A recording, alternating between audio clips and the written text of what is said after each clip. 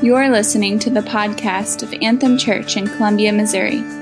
For more information, visit us online at anthemcolumbia.com. Good to be with you guys. My name is Stan Hayek. If you have your Bibles, you can open them up to 1 Timothy chapter 4.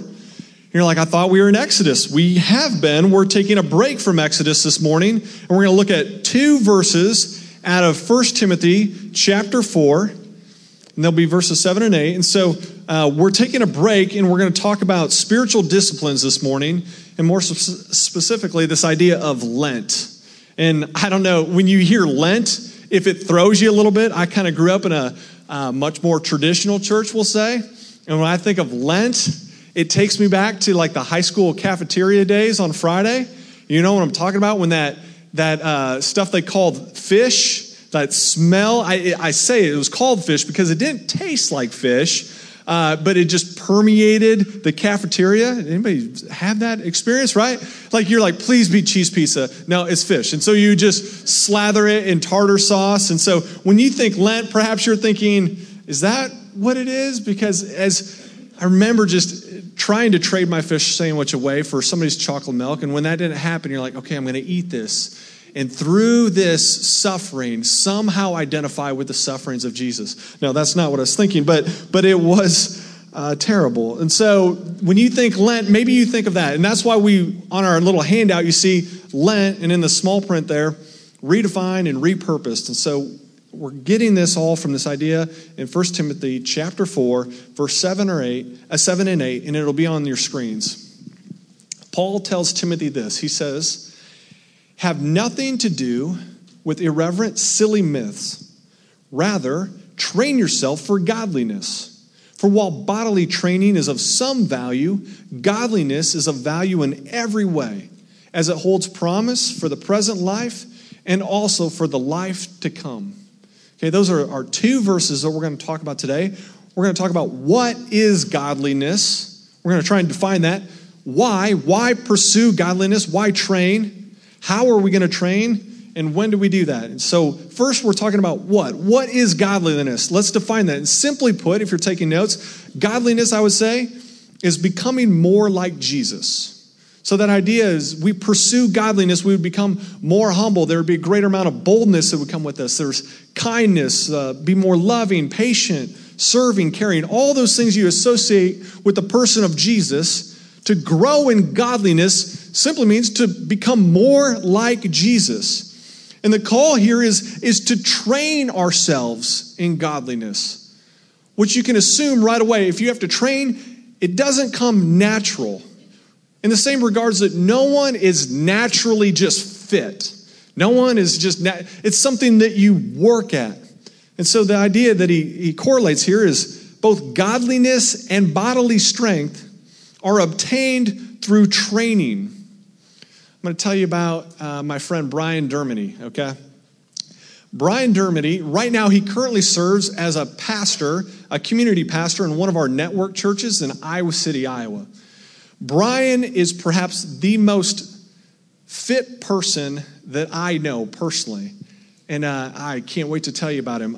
Brian, he's 270 pounds of like solid muscle, and I'm not talking like the show muscle. I'm talking about the muscle that is like real muscle that lifts really heavy things. To give you a context of Brian, before he became New York Jets, he worked for the New York Jets as a strength and conditioning coach.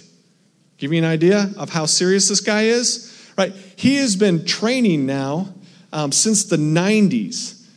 I talked to him. I said, tell me a little bit about what it entails. He said, well, the first thing that most people see when they look at my life is the dieting habits, the how I eat, basically. I said, well, how do you eat? He says, I have to consume, in order to maintain this figure, I have to consume 270 grams of protein every day.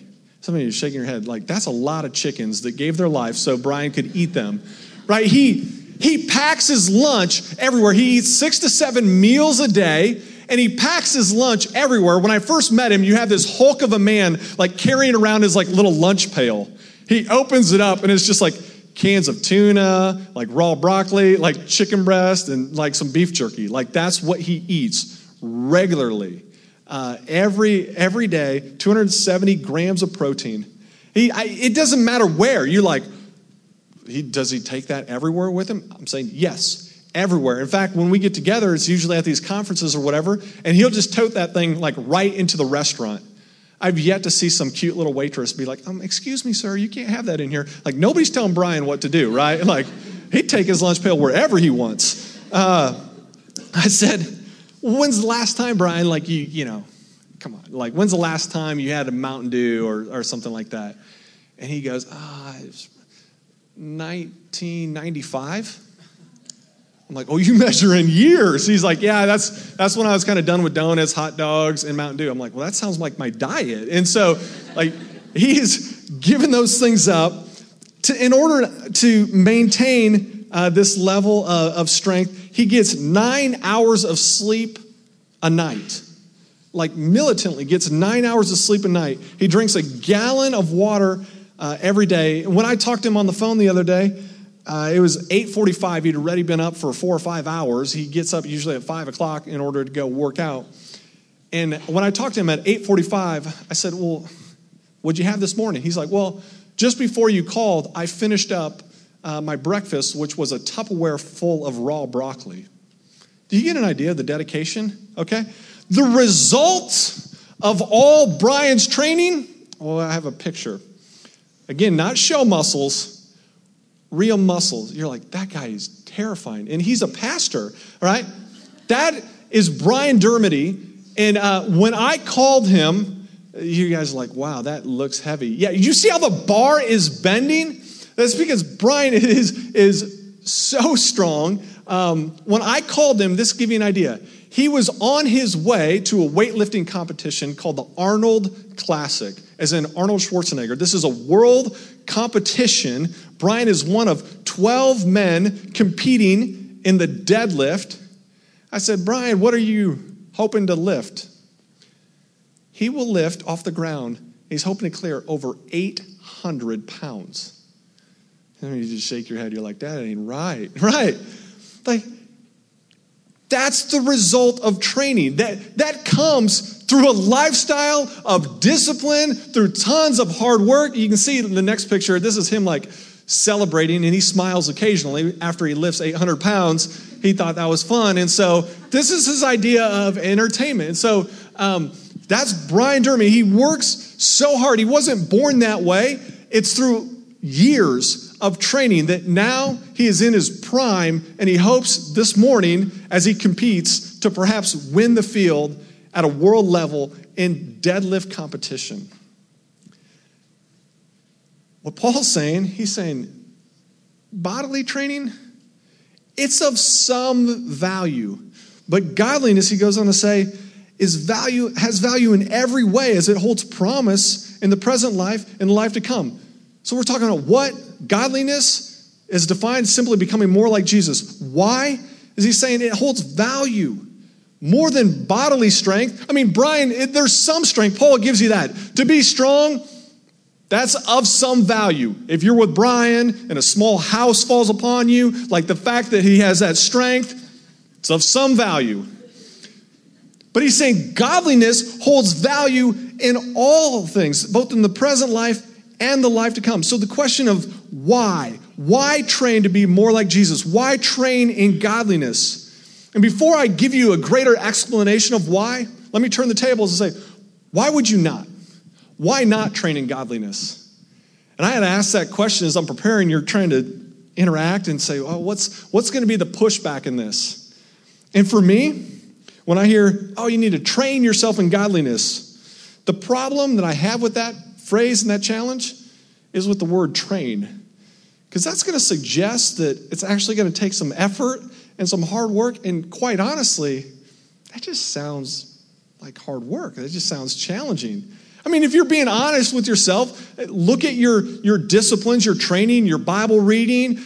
Is it not easier to grab a remote and start a whole new Netflix season than it is to pick up your Bible or hit your knees in prayer or to embark in fasting? I mean, objection I think I have to this, and perhaps if we're being honest, is that it's going to take effort. And so answering why training godliness, I understand that from your perspective and mine, that the why we should do this, the answer that Paul's going to give us, has to be enough motivation to actually bring about change. And so I just want to set that up. So why train? Why do this? Why? Again, because it's going to be easier to not do it. And I think one of the most helpful realizations that God gave me this past week was interacting with Todd Van Voorst. He's one of our leaders within our church. And it comes from this phrase, and I think we got a slide for it too. Todd shared it with me. The first time I heard it is, the more you sweat in peace, the less you bleed in war. Meaning, you will pay a cost. You can either pay it up front with sweat, or you'll pay it on the back end in blood. But nonetheless, you will pay for it. Does that make sense? And this is in reference to training. You can either train for war and sweat and put in the work, and perhaps avoid a little bit of blood when it comes time. And here's the reality, is we have to correlate that if we exchange time in God's word with new seasons on Netflix, like, we are going to pay for that. It's easier on the front end, but on the back end, how much value does knowing the characters of some season of Netflix help you when your child is struggling? How does that help you interact with a coworker or a friend that might be hurting? Does that make sense? How does that anchor you in the promises of God in your relationship with Him? You will pay for it. Not on the front end, but on the back end. That lack of discipline will catch up. In the same regard, if you consume 4,000 calories a day and you don't work out or do anything, like, you will pay for that on the back end. It goes along with just this idea from Galatians 6:7. Do not be deceived. God cannot be mocked. A man will reap what he sows. There is a cost that will be paid for the lack of godly discipline. And so why not just be lazy? Because I'm saying it will catch up with us. And Paul gives us why. He says it holds promise in the present life and the life to come. Paying for it on the front end, sweating, leads to what? These promises. He says, and I think a couple of them that would be implied are for your own personal gain. If you put the time in and pursue godliness to train, you've seen these people that are anchored in the truths of God, that know their Bible, and there's a firm foundation. If you've read the book of Acts, you see these guys going and facing so much persecution. In fact, I think it was Paul that they're thrown in jail in Philippi. But yet these guys are so anchored, they're so in community with God, that at midnight, they're there singing worship songs while in chains. The result of a disciplined life, one that is trained in godliness, gives you confidence as children of God, gives you joy in all circumstances, is void of anxiousness. It has a boldness. When you walk so closely with God, there's just this understanding of His love, His patience, His peace within you. And you know super spiritual people that they seem unshakable. And what Scripture is saying is that's a result of training in godliness. That's a result of knowing who God is in the promises and becoming more like Jesus. The result of that is a more stable, anchored life. Doesn't that sound nice? And that comes through pursuing the Lord. And the other result of that, of having an anchored life, is that it makes Jesus known to others. Because when you see people endure trial or those things in that way, it causes you to question when they're so strong. Outside people look at that and they're like, how are you not more shaken? I think one of the greatest kind of places we see this is when somebody that truly trusts Jesus, loves him, dies and goes to heaven.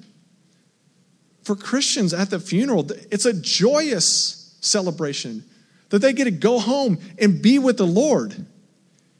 I think that's it's proving this promise in this life that there's a witnessing power to that anchored life, that people can look at that and say, man, there's something different.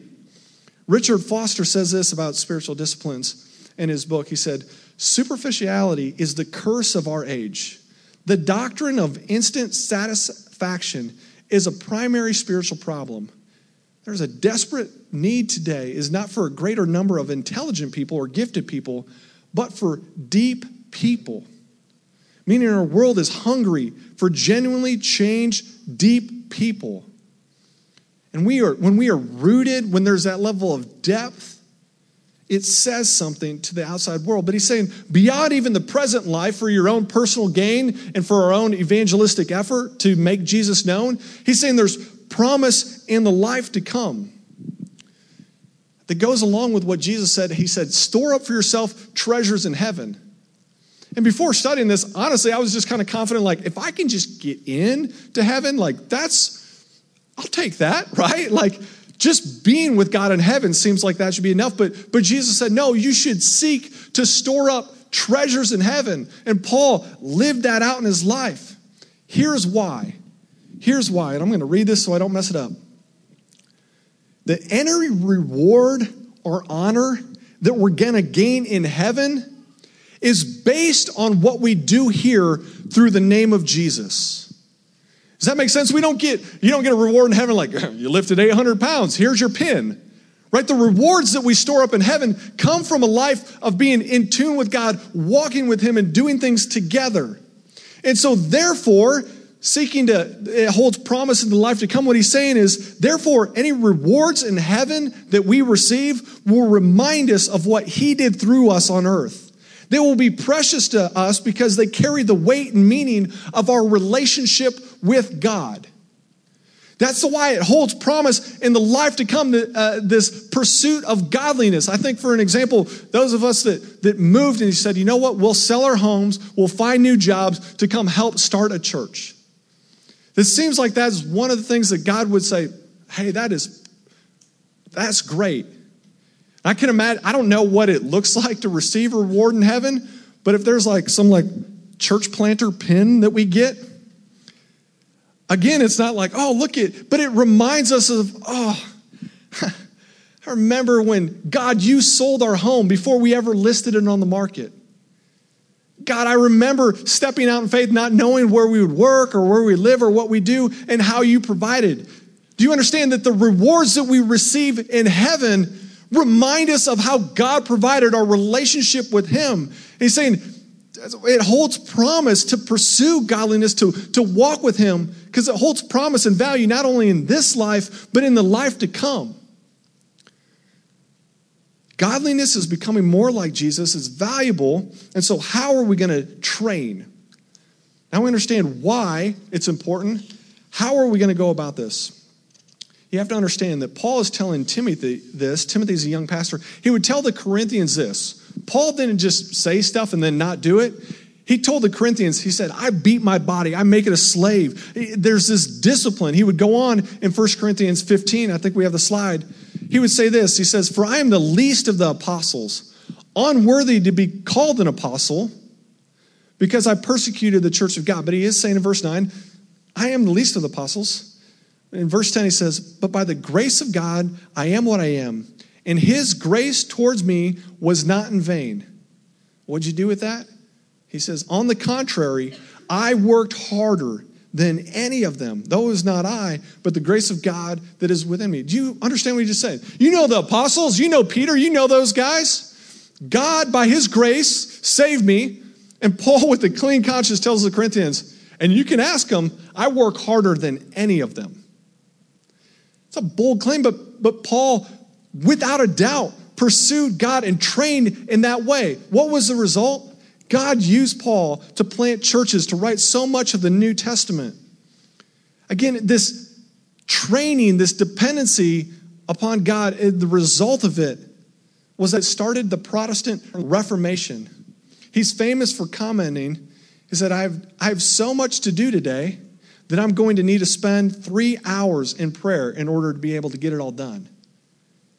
that make sense? It's not just like I'm going to try harder, but the training in godliness, training in spiritual disciplines is like, I'm going to pursue God more fervently. Because that's how anything's going to get done around here. Is John 15:5. If a man remains in me and I in him, he will bear much fruit. Apart from me, you can do nothing. And so understand, big picture, that this training in godliness is training us to be more in tune with God.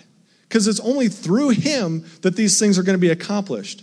So how do you train in godliness?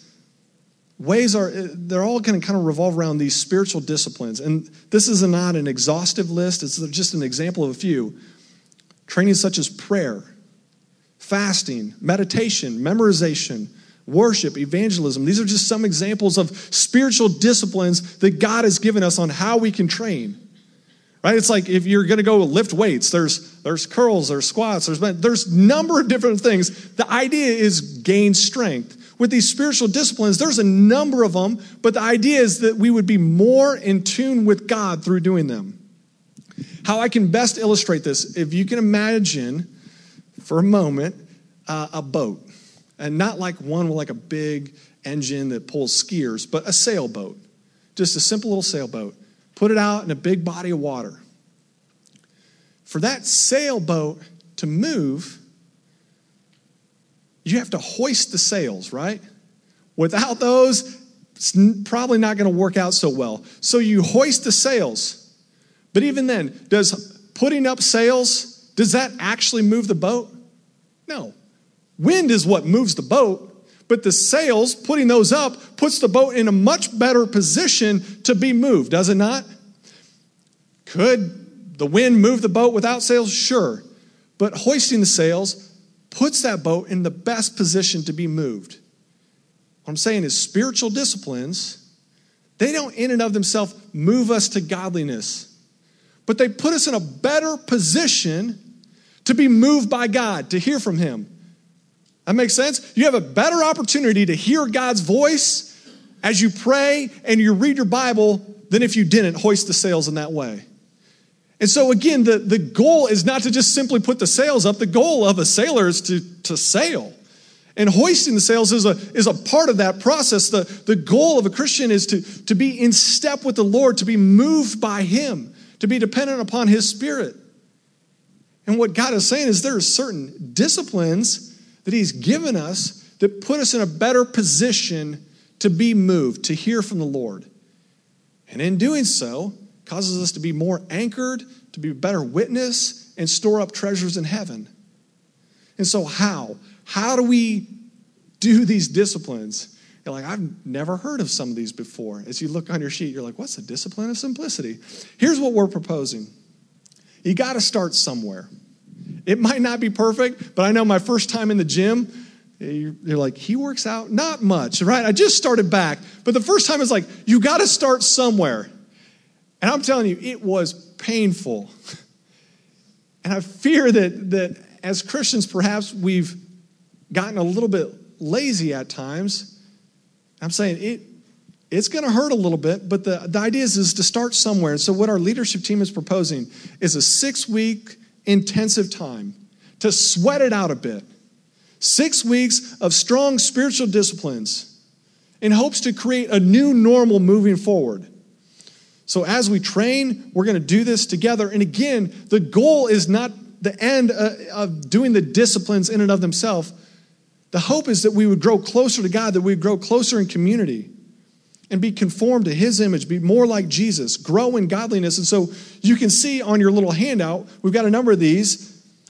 Week 1, simplicity, fasting, prayer, the discipline of hospitality, service, evangelism. Again, this isn't exhaustive, but it's some disciplines. And let me start. So every week, this is how it works, is you now have that. There's readings that are correlated with that specific topic. And so what we would ask is throughout the course of the week, you would read those. There's also a memory verse that goes along with it. So you're talking 6 memory verses. Some are like, I don't have 6 verses memorized, period, if you put me on the spot. I'm like, After this, you should have 6 new Bible verses memorized. And so we're going to memorize together, we're going to read together, and then we're going to do this challenge together and focus. And so we'll put it in your program. And so this week is simplicity, and we'll kind of go through it together. Here's what we mean by simplicity. Let's take this one and unpack it a little bit more. And you can see the write-up kind of in your program. And again, this will be online too on our website. But all week, what we're saying is to slow down and better hear from the Lord and better hear from others. How do you do that? I think one of the biggest distractions from us, at least for me, is this little thing right here. You know what I'm talking about? This phone. In our culture, I was so convicted this past week as I'm studying this, and my wife's just laughing. She's like, I've been telling you that. And yeah, took the Holy Spirit telling me too. But this thing, how many of you, whether you're in a meeting or something, have it out on the table? You don't have to raise your hand. But maybe you're like, well, it's face down. Yeah, because that buzzing isn't distracting, right? This communicates something. Even as I pull it out now, perhaps you're slightly distracted by it because it begins to communicate that the most important thing in the room might not be you anymore, but it might be this right here. What I'm asking, I think some people are going to add the amen and jab their spouse a little bit. What I'm asking is that when you come home from work or when you come back to your dorm room or with roommates, that you put this away. Again, not face down. I'm saying away. And the hope would be that we'd be able to engage others around us, that when you're walking or you're at a place that you want to say, well, I got a few minutes, let me check my email, let me do some things. What I'm saying is that it would be a way and you'd be able to use those moments to pray. I think this is one of the biggest killers in my life of just those short little prayers before a meeting starts. This is one of the biggest killers of just being able to seek God before those little things, before the start of a class, before whatever it is. And what I'm asking, it's intense, I know, that's why we call it spiritual disciplines, it's going to be painful, is that you would take a little bit of a fast from your phone this week. That you would take a little bit of fast from social media. Perhaps you have, it's Craigslist, Facebook Marketplace, I don't know what it is, but is there a website that you find yourself gravitating towards? You're like, well, it's not my phone, it's just something. What I'm saying is for a week, 1 week, you would discipline yourself to say, I'm not going to hear from that for a while. I want to hear from the Lord and I want to hear from others. Do you understand how that might equate to us being able to draw closer to the Lord? And moreover, not just stopping there, but I would say, guys, there's other things that distract us. I think possessions, as you look at kind of in the program, one of the things we're also challenging you to do is to purge, simplify. The discipline of simplicity means get rid of some things. Some of y'all moved from Iowa and you've been moving boxes from house to house. If you have not opened it in the past 4 years, you don't need it.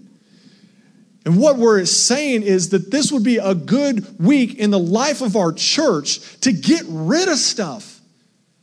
I can't wait. I fully anticipate taking some garbage sacks, going into my closet, going in the garage, loading that stuff up and getting rid of it. Because the reality is just stuff can have a hold on you. It's there. And what I'm saying is simplify, Anthem Church, that we would simplify in order to, again, take that time and redirect it towards the Lord and towards others. That's this week. And so here's, before you completely like, oh yeah, I'm smash my phone, like I'm done. Before you do that, you can take it out actually. And we've got a slide. I know that this is going to take some accountability. And we want to be that. And I think this is a good thing to do within connection groups. This is a good thing to do within community, especially when you start to get into things like fasting and praying, to have some accountability. And Nick will leave that up. But if you want that accountability, if you're saying, sign me up. We're not going to spam you with a ton of stuff, but there's some additional readings that might be helpful on these topics. There's going to be some additional things. Again, you can just text your name and then your cell phone carrier. That's important. And we'll just plug you into like our online thing, and we'll be able to send you those updates. And so you can write that number down if you want to do it later, or you can do it right now. Just text your name and your cell phone carrier, that's important, to that number. And we want to hold you accountable because we want to do this as a church. We want to do this as a church and proceed forward. And so, what is it? We talked about that. Why do it? You're going to pay the cost. You can either pay them in sweat or you can pay them in blood. How are we going to do it? It's not a perfect thing, but we're going to start with this. And then when? And some of you, again, maybe we're thrown by the title of Lent. When you hear that, you think, oh man, I don't know if that's for us. Lent is a period of fasting, moderation, and self-denial. And you're right, it's traditionally observed by Catholics and some Protestant denominations leading up to the time of Easter. The idea behind it is you set aside a particular period of time to focus on Jesus' death, resurrection. And that seemingly has some value. But I get it that Lent has unfortunately, over the course of time, taken on more of like a sacramental value. Meaning that if you do these things and if you go without and you attend extra services, by doing these things, you'll obtain more of a right standing with God. If you do these works, that God will look on you with favor. And I want to be absolutely clear, Anthem Church. We are in no way saying that or suggesting that. It seems so contrary to what Scripture would say. It's not about what we do, it's about what Jesus has done. Ephesians 2, 8, and 9, for it is by grace we've been saved, through faith, not by works so that we could boast. It is a gift from Jesus. Romans 6:23. It is the free gift of God through Jesus Christ that we can be saved. And so repenting of sin, fasting, guys, this isn't something we should just do during Lent. That's something that should be done all year round. Right? It should be something we cultivate in our life where we continually pursue God. And so in no way am I suggesting that, well, for a period, let's be repentant, let's pursue the Lord. No, that's all of life. But I do think there is some value to saying, okay, we're going to start here. This is going to be a start, and hopefully it's going to bring about a disciplined life. And so why start now? Guys, Easter, for the Christian, it's our Super Bowl. It's when Jesus defeated death. Apart from that, Paul would tell the Corinthians, if there's no resurrection of the dead, there's no hope in eternal life. He's like, we're to be pitied beyond all, because here we are abstaining from things, but if there's no hope in heaven, it's all for naught. But the fact that there is life after life, and we have that because Jesus ascended into heaven, that hope, this is a big deal. The fact that he rose from the grave, if he just died on the cross, our sins would be forgiven, but that doesn't make a way for us to have a right standing with God in heaven. So the fact that he resurrected, this is our Super Bowl. This is the big deal. Our whole faith hinges upon what Jesus accomplished, and we celebrate that at the time of Easter. If there was ever a time to be motivated, it would seem like in light of Easter that should serve as proper motivation to embark on some of these spiritual disciplines. And so what I'm asking as a church is that we would band together, we would redeem what Lent has become for so many as a works-based thing and say, no, it's a Jesus thing, and we want to pursue him, and we'd give it some new meaning, repurpose it, and go forward. And the idea, again, is to hoist the sails in hopes to be more like our Savior, Jesus, and to grow closer to him. And so I really am excited to do this together and with you guys. I'm going to pray for us as the band comes back up. God, we do. We want more of you, and even now, I guess even now, if you've had an undisciplined life, go ahead and confess that to the Lord. Something to the effect of, Lord, forgive me for being lazy. Forgive me for being lazy in prayer. Forgive me for being lazy with Scripture.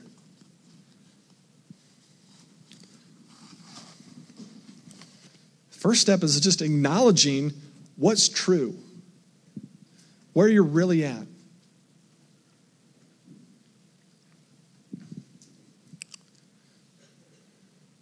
And God, I just personally acknowledge that there's so much training I need in godliness. And we just pray together as a church, as we kind of come together to hoist the sails, that you would bring the wind, that you would move us, God, that you would meet with us, these little steps of obedience.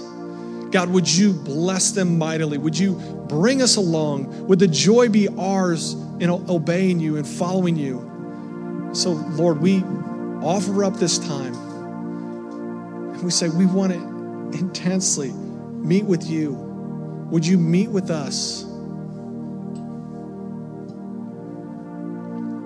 And so, God, please, would you move mightily? And again, not that the end goal is completing the checklist, not that the end goal is to finish, but it's to be changed. And so, Lord, would you change us as we get in your word, as we pray together, as we memorize scripture, as we embark on this journey? Would you change us? We just surrender that to you and invite you to do that. In the name of Jesus.